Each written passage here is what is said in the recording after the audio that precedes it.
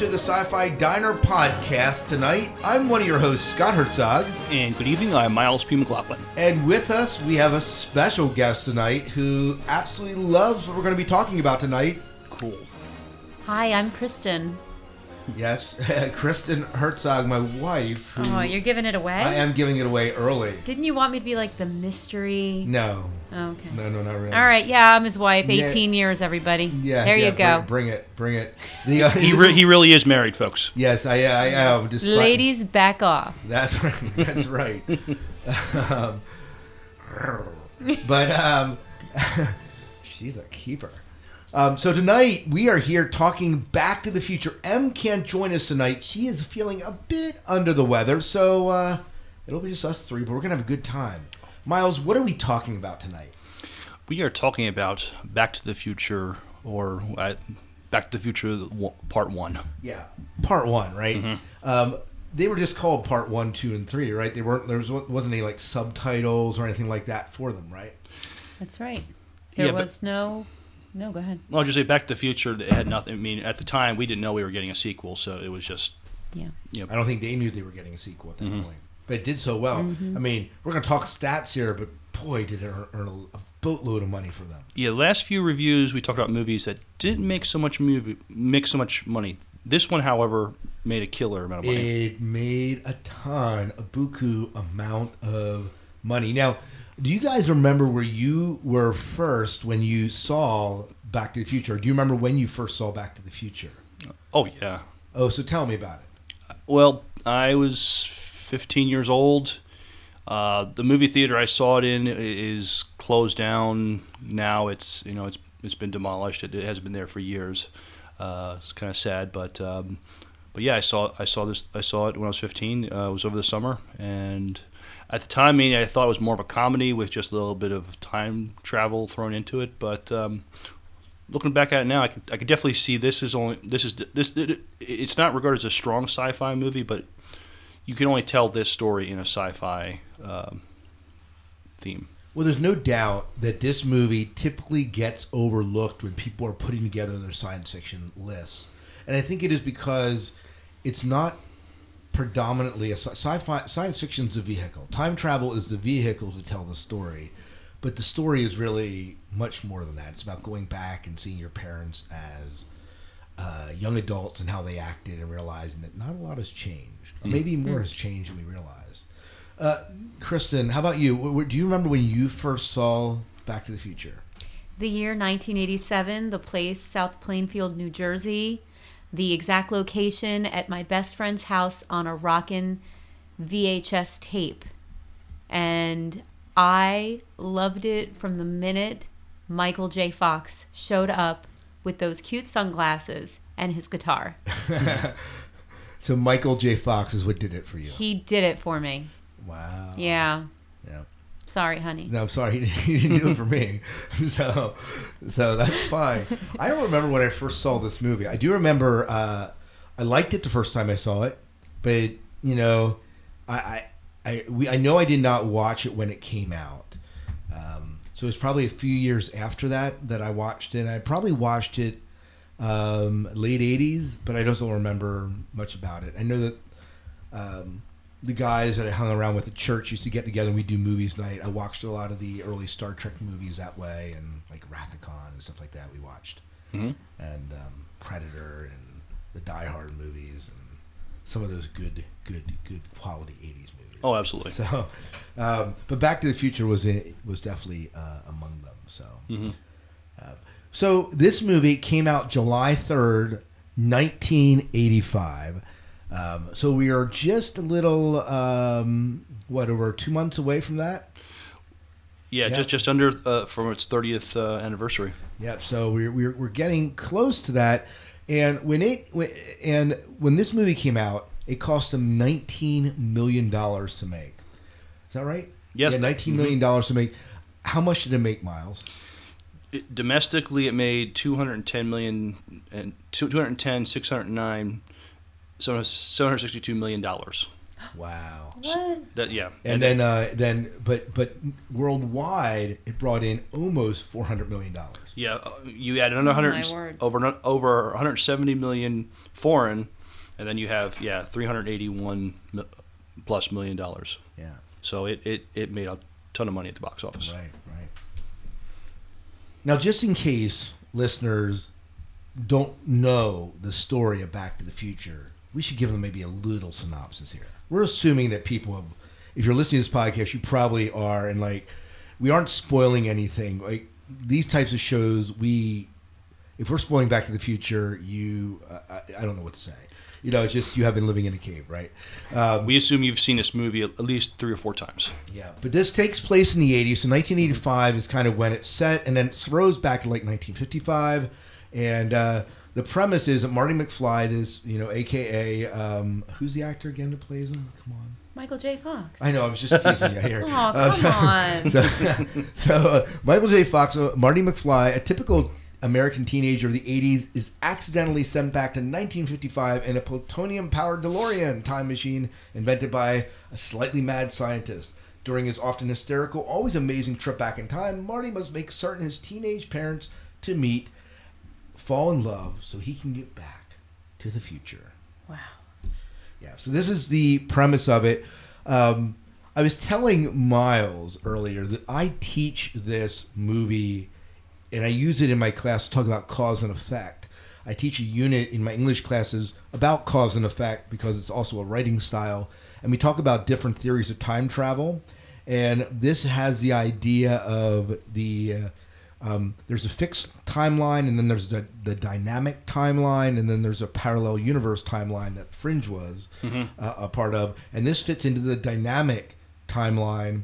Also plays into the idea of the grandfather's paradox with Asimov toyed with it. You go back, you kill your grandfather, then you never exist, which means you can't go back and kill your grandfather, therefore. And this plays a little bit into that. Oh, sure. Because he goes back and meets his mother falls in love with him, and his family begins to become erased. Mm-hmm. And they don't push it far enough to see what would happen if Marty was actually erased. Because if he was erased, he couldn't go back and alter time.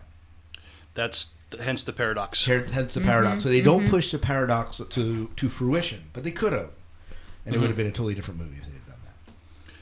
Yeah, I'm glad they did what they did, but we'll see in part 2 and 3 what other havoc they caused. What other circumstance? Yeah, how else the timeline has been screwed with. Yeah, yep. And they do mess with the timeline, but we're working with a dynamic theory of time travel here.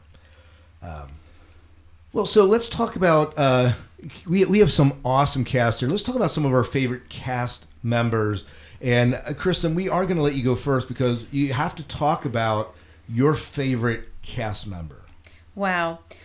There's so many in this movie, honestly. I mean, I think the thing that really appealed to the masses so much about this movie is it was a dynamic cast. I really, really loved Christopher Lloyd as Dr. Emmett Brown. He was zany. He was funny. Slightly crazy, but, I just found his character just such great comic relief. I thought Lee Thompson was amazing as Marty McFly's mother. She just was this great blend of innocence and also a little bit of, trampiness at the same time. She was. Fantastic. Even today when I see her in shows like Switched at Birth and other things she's done, I always stop to see what Lee Thompson is doing. Yeah. So yeah, definitely, she was definitely good, and the fact that she was able to transition from mother to young girl, and the way they did that was just beautifully done in this movie. Exactly. I also really liked Crispin Glover as George McFly. He probably is the character that stands out the most to me as being, just the one that really stuck with me. But he made a lot of problems for the future movies because he wasn't recast in 2 and 3. Well, let's. I know we're going to talk about trivia later on, but since you mentioned that, let's talk a little bit about Crispin Glover and what happened between Back to the Future 1 and then 2 and 3, and why he's sort of in them, but not really. Yeah. Well, my understanding is that he was given an offer for Back to the Future 2 to be in the movie much later. After Back to the Future, the first one came out, they realized what a wild success it was. They wanted to create a 2 and 3, but they didn't have any contracts with the cast. So they went to all the original cast members. They went to to Michael J. Fox. They went to Christopher Lloyd. Both of them said, if Bob and Bob are doing it, we'll do it. The directors of the film. And Crispin Glover came back and said, well, I'll do the movie, but I'm going to do it at this is what you're going to pay me. And according to Bob Gale, he said, we're not paying you that, and so, take or leave our offer. And he said, I'm leaving it. And Bob Gale said, good, we're writing you out. And they brought in another actor to play a much more minor role for 2 and 3. Right.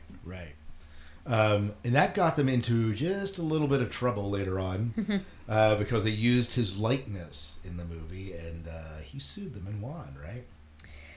I believe it was an out of court settlement. Oh, out of court settlement. Yeah. So Robert Zemeckis, he's done a ton of stuff, but when he put out Back to the Future, relatively unknown. What had he done prior to Back to the Future?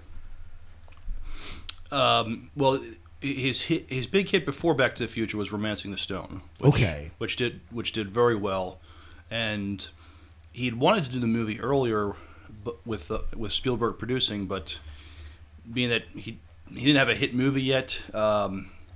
Spielberg, either didn't want to put his name on it, but then when he did Romancing the Stone, which made a lot of money, Spielberg was on board. And then since then, he's done, since Back to the Future, he's done a ton of stuff. Ghost Ship, Castaway, he was a producer of. The Polar Express with Hanks, he was a producer of again. Last Holiday, producer of. Beowulf with Angelina Jolie, the only reason to watch that movie. And Mars Needs Moms. And so there's just a lot that he has done since then. But Back to the Future, really, when people think him, this is one of the movies that stands out as being kind of a crowning achievement for him. Oh, most definitely. Certainly. So we were talking actors. How about for you, Miles? What sort of what sort of performances stood out for you beyond the ones maybe we mentioned? Right. The actor who played Biff. Oh my goodness. Thomas F. Wilson. Yes, I loved him. Biff Tanner. He's great playing evil, and he's also great playing this kind this smarmy sycophant later on. Right. He certainly is. But he's also done a lot of voice work with cartoons and video games that I've recognized him in. He was the heavy. He was the bad guy in the movie, and somebody for Michael J. Fox to play off of, and he was brilliant at it. Yeah, he was good. He was definitely good at it. His sidekick, Billy Zane, one of the first appearances I remember Billy Zane being in. Was this movie. I think it was his first movie. He was like, what? It might have been his first movie. No, I'm thinking of the other guy who was in the video game kid. I don't know. All right, I'll find out. So, yeah, you find it. But Billy Zane, and of course, Titanic, and then we saw him in The Mummy and many other movies since that kind of helped him make his name. He hasn't done too much recently, or am I missing movies? I don't remember the last thing I've seen. He had a cameo appearance in Zoolander. That was that's right. That was over 10 years ago. Yeah, so we're not talking about anything too recent here. No. We're talking about this. He was in Mad Dog. He was in Mad Dog? And some indie films as well. So prior to this, he was, yeah. Miles, anyone else that kind of stood out to you? Yeah, the actor who played Strickland. I have seen him. James Tolkien.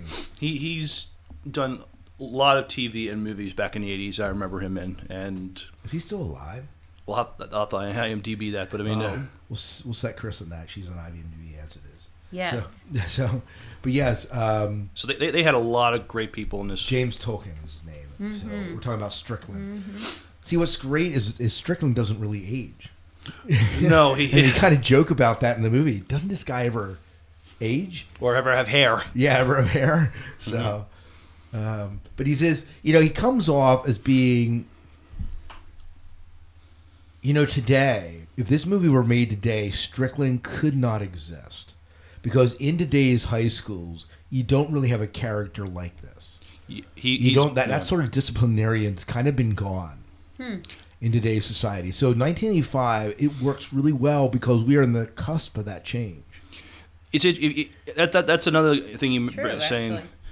Between 85 and now, just see things how things in society have changed a lot. Mm-hmm. Well, we're talking about Biff. Biff's character and the way he tries to rape Lorraine Leah Thompson's character. Yeah, it would be totally frowned on. Now it was kind of looking like naughty fun back in the 80s. Yeah, this boys will be boys thing. I mean, this is a sexual assault going on, and it's something horrible, but it's something not taken with a whole lot of seriousness in this at all. It's okay. George McFly takes care of it. Well, it's used as a vehicle to make George McFly the hero, but even at the end of the movie where Biff is cleaning their car or doing whatever, and Lorraine says, "Well, if it wasn't for Biff, we wouldn't have fallen in love." It's just like 30 years ago he tried to rape you. I mean, we wouldn't. It's just we would not. If this movie was made now, this would have been treated a lot differently. Yeah, probably. I think you guys are referring to the scene that happens in the year 1955, not the 1980s. Right, but we're saying the film came out in 85 is what we're talking about. But you're right. This is taking place in 55, which probably makes even worse. Even worse. Yeah. I find that the things that I laughed at when I first saw the movie are very different things than the things that I laugh at now, because now I'm a parent myself, and I see the parent figures in the movie as well as the kids in a different way because I'm now at a different place in life. So I think that really it doesn't matter how old you are. There's some things never change and some things are evolving, to your point, Miles. Social changes, cultural changes, but some things are so similar, in the way that people relate and react to each other. Yeah, and we're talking about the way the movie kind of ages over time and the way cultural changes and now perceives the movie through the cultural change. You were talking a little bit earlier about a deleted scene that you saw that they did not include in the movie. Right. And can you just explain to people listening a little bit about that scene? You better pick up your mom and get going. Yeah, right. You look a little pale. Are you okay? Yeah, I don't know, Doc. I mean, it's just this whole thing with my mother. What? I just don't know if I can go through with it. Hitting on her. Nobody said anything about hitting her. You're just going to take a few liberties with her. See, that's what I mean. I mean, God, can't believe I'm actually going to feel up my own mother. This is the kind of thing that could screw me up permanently. Well, what if I go back to the future and I end up being gay? Why shouldn't you be happy? I gotta go pick up my mother. Good. There's a scene where Marty is talking to Dr. Brown about what he has to do to get his father to rescue Lorraine. Fall in love with Lorraine. Yeah, and then he says, will this screw him up? Will it make him gay? And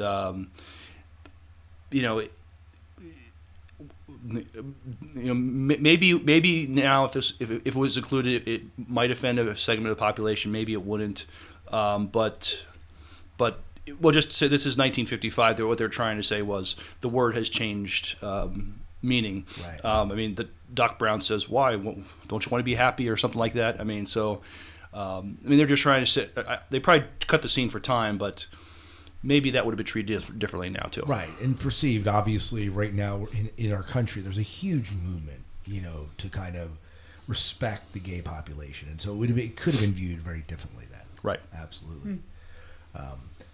So as far as other characters, I love the appearance of Huey Lewis in the movie. But these are classic songs like "The Power of Love," "Back in Time," and the fact that they wrote him in during the band competition is just pretty awesome.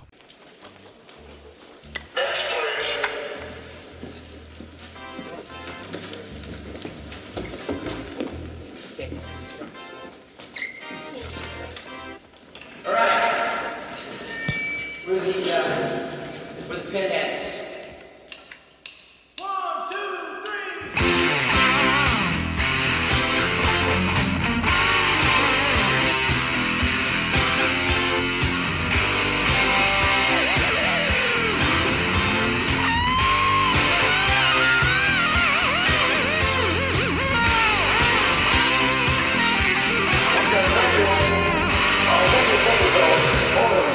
Hold it, fellas. I'm afraid you're just too darn loud. Next, please. Where's the next group? Well, he plays the teacher approving these auditions, and they're playing his song. He says, "Sorry, guys, you're just too loud." Yes, you're just too damn loud. It's just it's great coming from him. Oh, it's wonderful, yeah. And so what makes that work is the fact that it's Huey Lewis saying that line. Exactly. You know, and then so it just makes it all the more funny. He was very well. He was used well for that scene. Yeah, he was. Agreed. Small, but very, Mighty. very, small but mighty. Small but mighty, I like that. Yeah. Yes. So let's talk. Who else do we have here that we should talk about? Billy Zane. I think we talked about the main ones. Something interesting about the girl who plays Michael J. Fox's girlfriend in the movie, her name is Claudia Wells. And interestingly enough, she did not do Back to the Future 2 and 3 because her mom had been diagnosed with cancer. So she took some time off from her career and was replaced by Elizabeth Shue, who looks a lot like her. But I always found it interesting with her character, although she didn't play a major role in the first film, that she had this quality about her. And them putting her in the time machine vehicle at the end of the movie really played a huge part in how the rest of the trilogy was written. But it all started with her. Oh yeah, definitely, and it's certainly a good reason. We aren't talking about contract negotiations or anything here. We're talking about, taking time out for family. Yeah. Which is Can't blame her for that. Absolutely No. not. So let's move into some favorite scenes that we have as you look at the movie and you look back. What are some moments that stand out to you in the Back to the Future movies? Miles, let's start with you.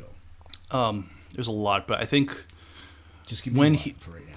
for right now is he's already traveled in the past and he's walking to the section of town where 1955 you have a traditional gas station where you have full service. There's 3 guys servicing your car. There's an old record store. That kind of stuff I always find fascinating. I'm kind of nostalgic that way, seeing how things looked back then. The old soda shop, the old movie theater, just him looking at everything. He saw it the way it was in his time. Things look old, kind of dilapidated. Even some of those businesses have moved out. It's lost a little bit of its life in 1985. But in 1955, it was new, vibrant, alive, and just him taking that all in. Now, that scene when we first walk into the town in 1955, it is stylized. I mean, the reality, the 50s weren't exactly like this, but this captures kind of this picturesque 50s for us, and it kind of captures this nostalgia that we kind of look back and say, the 50s. Right. This is what it looked like. You know, it's just not. It's not quite probably like that. It probably wasn't really quite like that, but it does appeal to it. And I agree to you. It's neat to go back and see like the record store and all the 4 men walking out to clean the vehicle is always very cool. How about you, Chris? Tell me about a scene for you that sticks out as being a memorable scene. Well, from a chemistry standpoint, I don't think that in my opinion, very few scenes can be topped more than Lee Thompson and Michael J. Fox in the bedroom scene. Mom? Is that you? You're there now. Just relax. Been asleep for almost 9 hours now. Had a horrible nightmare. Dreamed that I went back in time. It was terrible. Well, safe and sound now, back in good old 1955. 1955?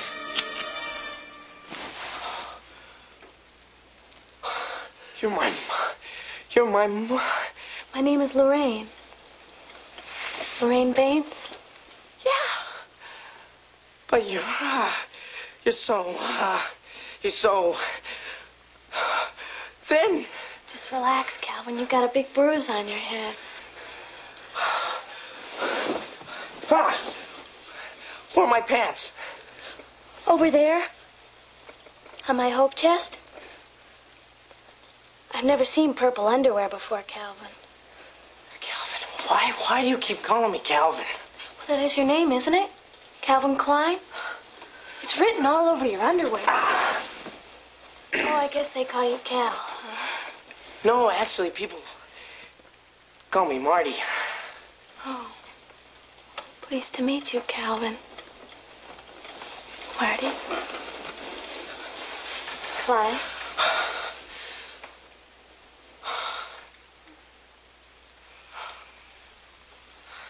Do you mind if I sit here?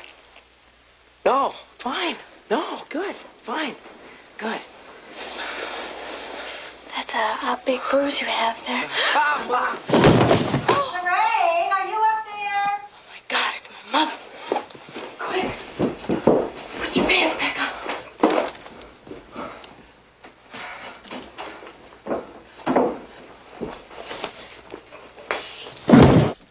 on. Where he's actually because he hits his head, he's laying in her bed. He's a peeping Tom. And this is the peeping Tom scene. This is for you listeners out there, this is the purple underwear, the Calvin Klein underwear.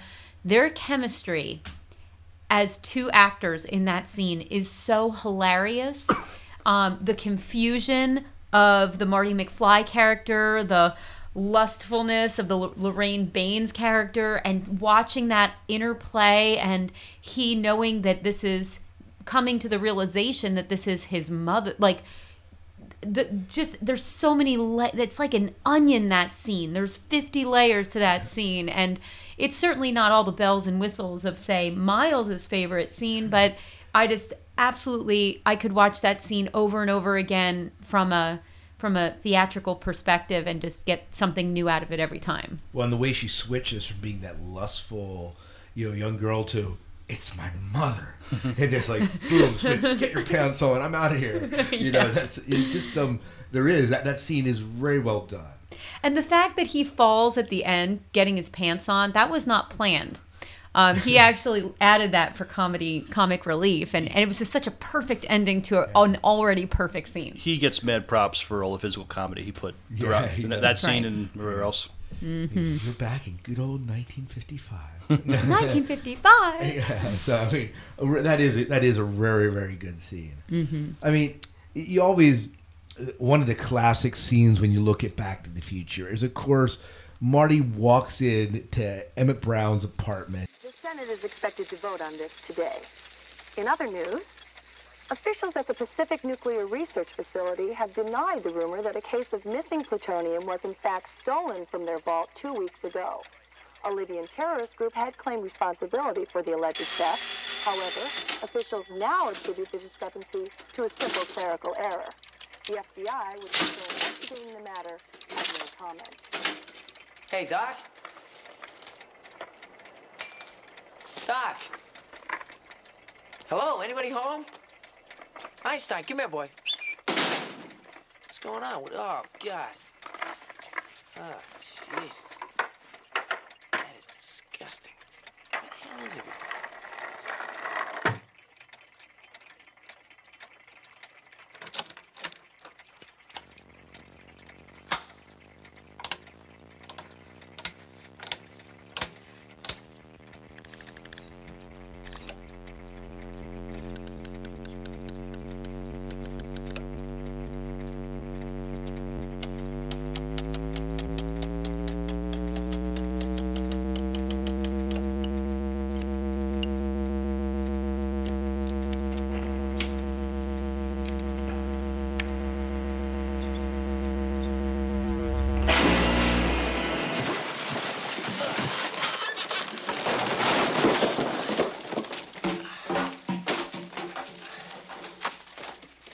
and there's the the Rube Goldberg machine where the machine that comes and dumps Einstein's food into the little food, and it's like overflowing, and the clocks are all ringing, and he's plugging in his guitar, and he's in front of this honking big ass speaker, right? And he's just, and he gets there, and that picks just shines, and he makes one strum, and it's like just blows everything up. It's a great opening scene. Oh yeah, it kind of sets the tone for the whole movie. Right. Yeah, it does. Right.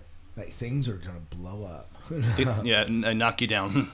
Yeah, absolutely. How about another scene, Miles, for you? Let's see. The scene where this is more of an action scene where Marty's running away from Biff. The chase in the town where the skateboard scene. Hey, McFly! I thought I told you never to come in here. Well, it's gonna cost you. How much money you got on you? Well, how much you want, Biff?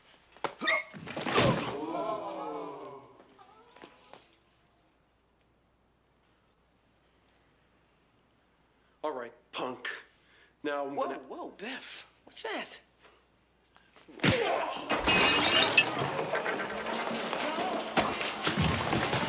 That's Calvin Klein. Oh my God, he's a dream. Whoa, kid, stop. Hey! Boy. I'll get it back to you, all right?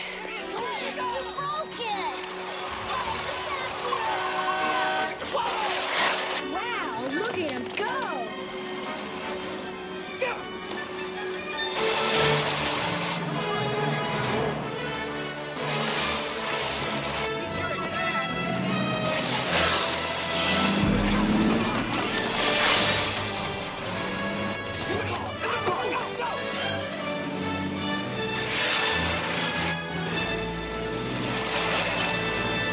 What's that thing he's on? It's a board with wheels.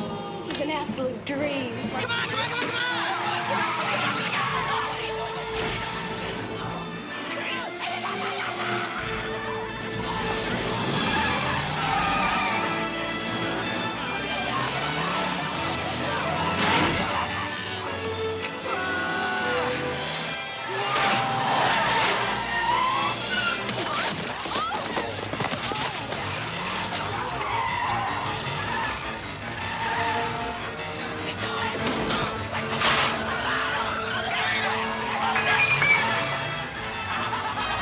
I'm gonna ram him.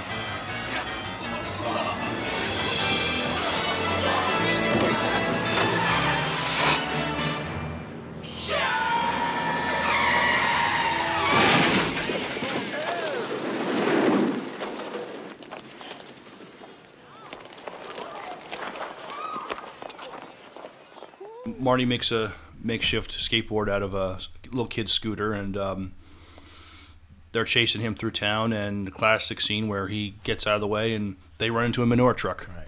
Oh shit. Right. It's just great. It's some great comedy, but it is action. And I mean, we get that scene echoed in the second movie. And do we get it echoed in the third movie too? Do they echo it again? Yes, they do. Yep, they do. Yeah, so this They sort of- play homage to at numerous times, but it works great in the 50s, and he's, and he even plays into 1985. He's doing it on his way to school. But he's not being chased, but he's kind of riding that skateboard, and but it is a very, very cool scene. I'm glad I was going to mention that as mine, so you took it off. How about you, Chris? Well, I think the whole climax scene of Doc Brown at the very end, or towards the very end, where he's connecting all of the wires at the clock tower so that he can get Marty back into the future.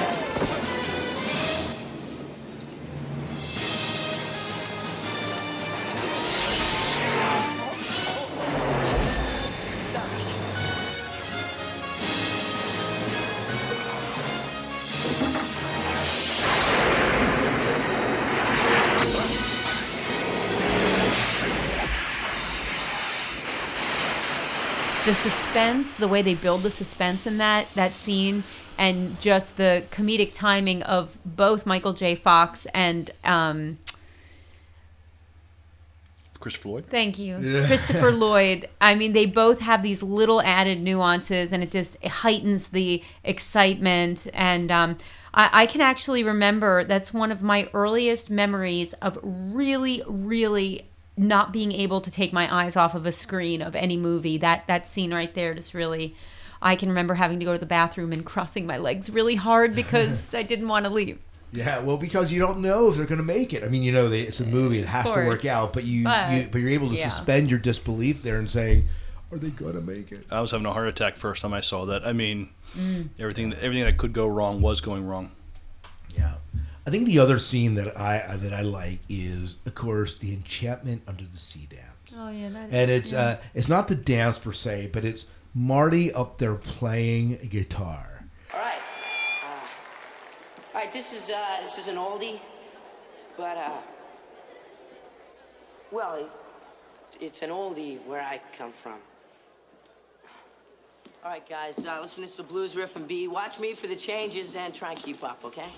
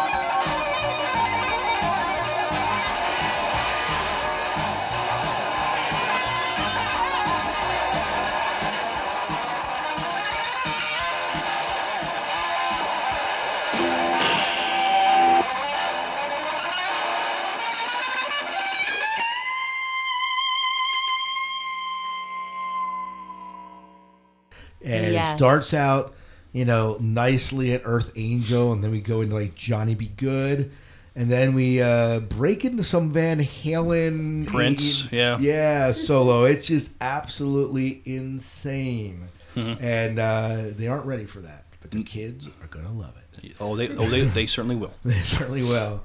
I think this is one of the things that makes this movie so good, is it ties up its loose ends nicely. The stuff that happens in 1955, you see a direct impact in 1985 as far as what has happened. Mm-hmm. The Lone Pine Mall. Oh yeah. Yeah, and just stuff like that. But out of speaking of the Lone Pine Mall, according to Bob Gale, on October 26, 1985, a group of people actually showed up at the mall that was used to film the Twin Pines Mall location to see if Marty would arrive in his DeLorean. Which he did not. He did not.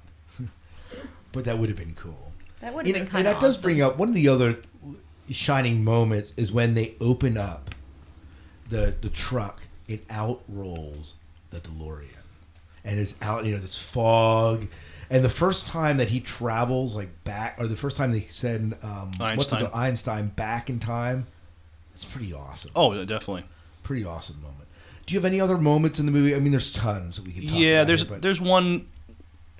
Although we talked about the scene where Biff is trying to have his way with Lorraine. The what happens at the end where I like seeing the underdog rise to the occasion, and maybe this could be a life-changing experience for him, and see if can he be more than he is. And at this time, Biff scares the crap out of him, but he says no, you leave her alone. He's like, I know I'm going to get killed, but I can't leave. This be wrong. And so Biff grabs him, but Biff doesn't see it. George throws a right hook and knocks Biff out, and the actor does a great job of just taking the punch and doing a 180 and then dropping. Yeah. And just seeing that George's life has changed forever. I mean, he's a real man now. He stood up for something, for a just cause, and he gets the girl at the end. And this sort of, I mean, the relationship was built on on a really weird foundation to begin with, but it's built on something a little, she sees, him being brave and courageous and rescuing. I mean, yeah, he's kind of like, coming out at night in shining armor sort of thing, but it's cool. It is. And man, when he like curls his fist, the way they shoot that, when you see his fist begin to curl, you're like, oh, crap. It's coming. Yeah. And it is an awesome scene and an awesome message to stand up for what's right and, knocking out the bad guy. I mean, what more can you ask? Right. And then, then Marty says later, goes, I never saw Dad stand up to Biff before. And Brown's like, never? Like thinking, okay, well, what's this going to do to the future? Yeah, definitely. Any other scenes for you?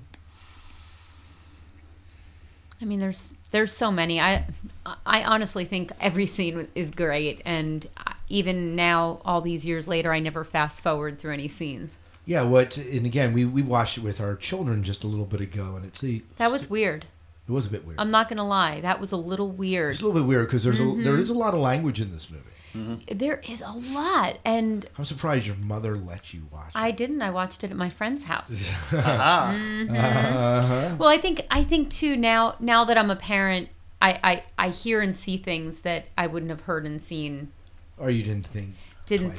And it's interesting because the inspiration for this film in the first place largely comes from Bob Gale, because he found his father's high school yearbook and he was going through the pages and he was like, I wonder what my parents were like at that age. Right. And now that I have children and they're starting to grow up, you kind of interact that way. Yeah, that's where my mind goes. Yeah. I do like the Darth Vader from the planet Vulcan. Oh, that's awesome too. That's a nice homage to our some of our favorite franchises here in the Sci-Fi Diner to kind of talk about. So, well, I think that we hit a lot of the scenes. Let's move into some quotes that maybe stand out to us as we talk about the quotable Back to the Future. And there are so many great one-liners and things that come up. And Chris is like jumping out of her seat, waving her hand, saying, "Ooh, ooh, me, me, me." Go ahead. Give us your first quote. The first quote, the best quote, the quote that I resound personally with is when Dr. Emmett Brown says, "Great Scott!" Yeah, I knew that was coming. Thank you. Thank you very much. That is, and he repeats that numerous times. I like that. Yes. I think one of my favorite lines is when Emmett Brown is talking about who the president of the United States is in '85, and he goes, "Tell me, future boy, who's president of the United States in 1985? Ronald Reagan." Ronald Reagan, the actor? Then who's vice president? Jerry Lewis? And I suppose Jane Wyman's first lady. Kind of poking fun at the fact that there's an actor as... Well, if this would happen, today, I mean, it'd be like... who's president in your time? Arnold Schwarzenegger? That's almost, Almost, yeah. Well, Ronald Reagan, that quote about him, he was so amused by the movie that he was, at the White House at the time, he made them stop the projector and rewind it so he could hear it again. He was just so blown away and was not expecting that his name would ever come up in the movie. And he liked it so much that in his 1986 State of the Union address, he says, as in the film Back to the Future, where we're going, we don't need roads. Yeah. I mean, imagine being present, having the power to stop a projector at a movie house.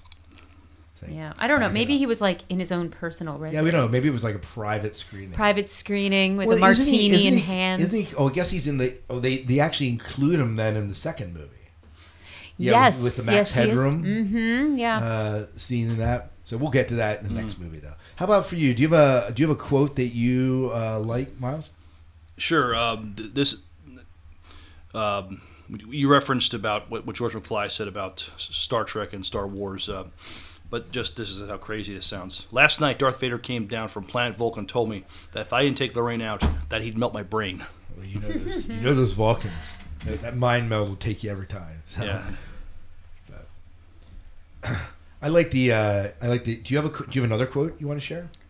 Well, I always liked roads. Where we're going, we don't need roads. And you know, it's the way Emmett Brown delivers that. Yes.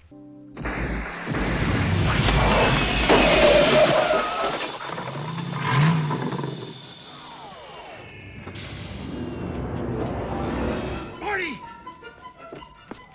You've got to come back with me. Where? Back to the future. Wait a minute, what are you doing, Doc? I need fuel. Go ahead, quick! Get in the car! No. Look, Doc, I just got here, okay? Jennifer's here. We're gonna take the new truck for a spin. Well, bring her along. This concerns her, too. Wait a minute, Doc. What are you talking about? Now, what happens to us in the future? What, do we become assholes or something? Oh, no. You and Jennifer both turn out fine. It's your kids, Marty. Something's got to be done about your kids.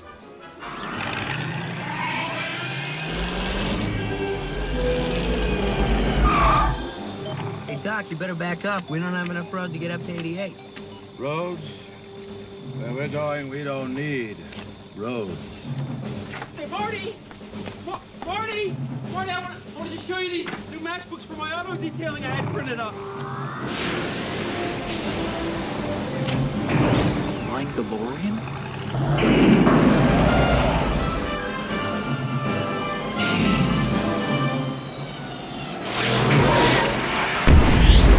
Roads, where we're going, we don't need roads. I mean, and the sunglasses flip down. And he backs up into that, and the last thing you see is the DeLorean shooting off into the... It's the best line. It is. And they saved the best for last. It is. It is awesome. It is awesome. I like the quote where Marty's realizing that Lorraine likes him and says, "Whoa, wait a minute, Doc. Are you trying to tell me that my mother's got the hots for me?" Dr. Emmett Brown says, "Precisely." And Marty's like, "Whoa, this is heavy." And Emmett Brown says, "There's that word again, heavy. Why are things so heavy in the future? Is there a problem with the Earth's gravity or something?" Mm-hmm. You know, it's... Well, I'm sure. You know, you think our vernacular now might sound funny 30 years. Oh, absolutely. Yeah. Absolutely. Yeah. Which they explore nicely in this movie. They do. Mm-hmm. And that's what makes it fun, because we know that change is there. Mm-hmm. I like also the one where Emmett Brown saying, "Which one's your pop?" Marty says, "That's him." And they see him getting kicked around by other school bullies. And George says, "Okay, haha, you guys, haha, very funny. You guys are being real mature." And Emmett Brown says, "Maybe you were adopted." Any other quotes? They're not a quote, but just thinking of when the Libyans came to go after Doc Brown. These are the two most inept terrorists I've ever seen. Oh, yeah, my word. They are. I mean, they are indeed. The guy's machine gun jams up, and then this old Volkswagen van, the guy, I assume it's a stick, it stalls out. He can't get it started again. I mean... They crash into the photo booth. Yeah. Right. I mean, these two are a couple chuckleheads. I mean, they're just... They are. Yeah. They certainly aren't anything like the serious James Bond villains you see, that's for sure. No, they couldn't afford those. They definitely couldn't afford them. Mm-hmm. Yeah, so let's talk a little bit about some trivia. We already mentioned some trivia here in the show. Do you have any other trivia, Chris? I'll put you on the spot. Okay, Miles, how about you? This was originally written as far back as 1980. It sat on a shelf for a while, and as Kristen said, Bob Gale got the inspiration from his dad's yearbook, and this is why Back to the Future is good sci-fi. Most people think it's kind of, I don't know, fluff sci-fi or just light sci-fi, but only in a sci-fi vehicle can you tell this story where you can see what your parents were like 30 years ago and interact with them. And what was explored is, his mom and dad is trying to tell him not to do these bad things or whatever, and then he sees his mom have the same kind of vices, smoking and drinking, and lusting after, she's just like he is now. I mean, right. Absolutely. Well, in going along with that, the script was rejected 40 times prior to being greenlit. If at first you don't succeed, try again. And send your script in again. And again, and again, and again, and again.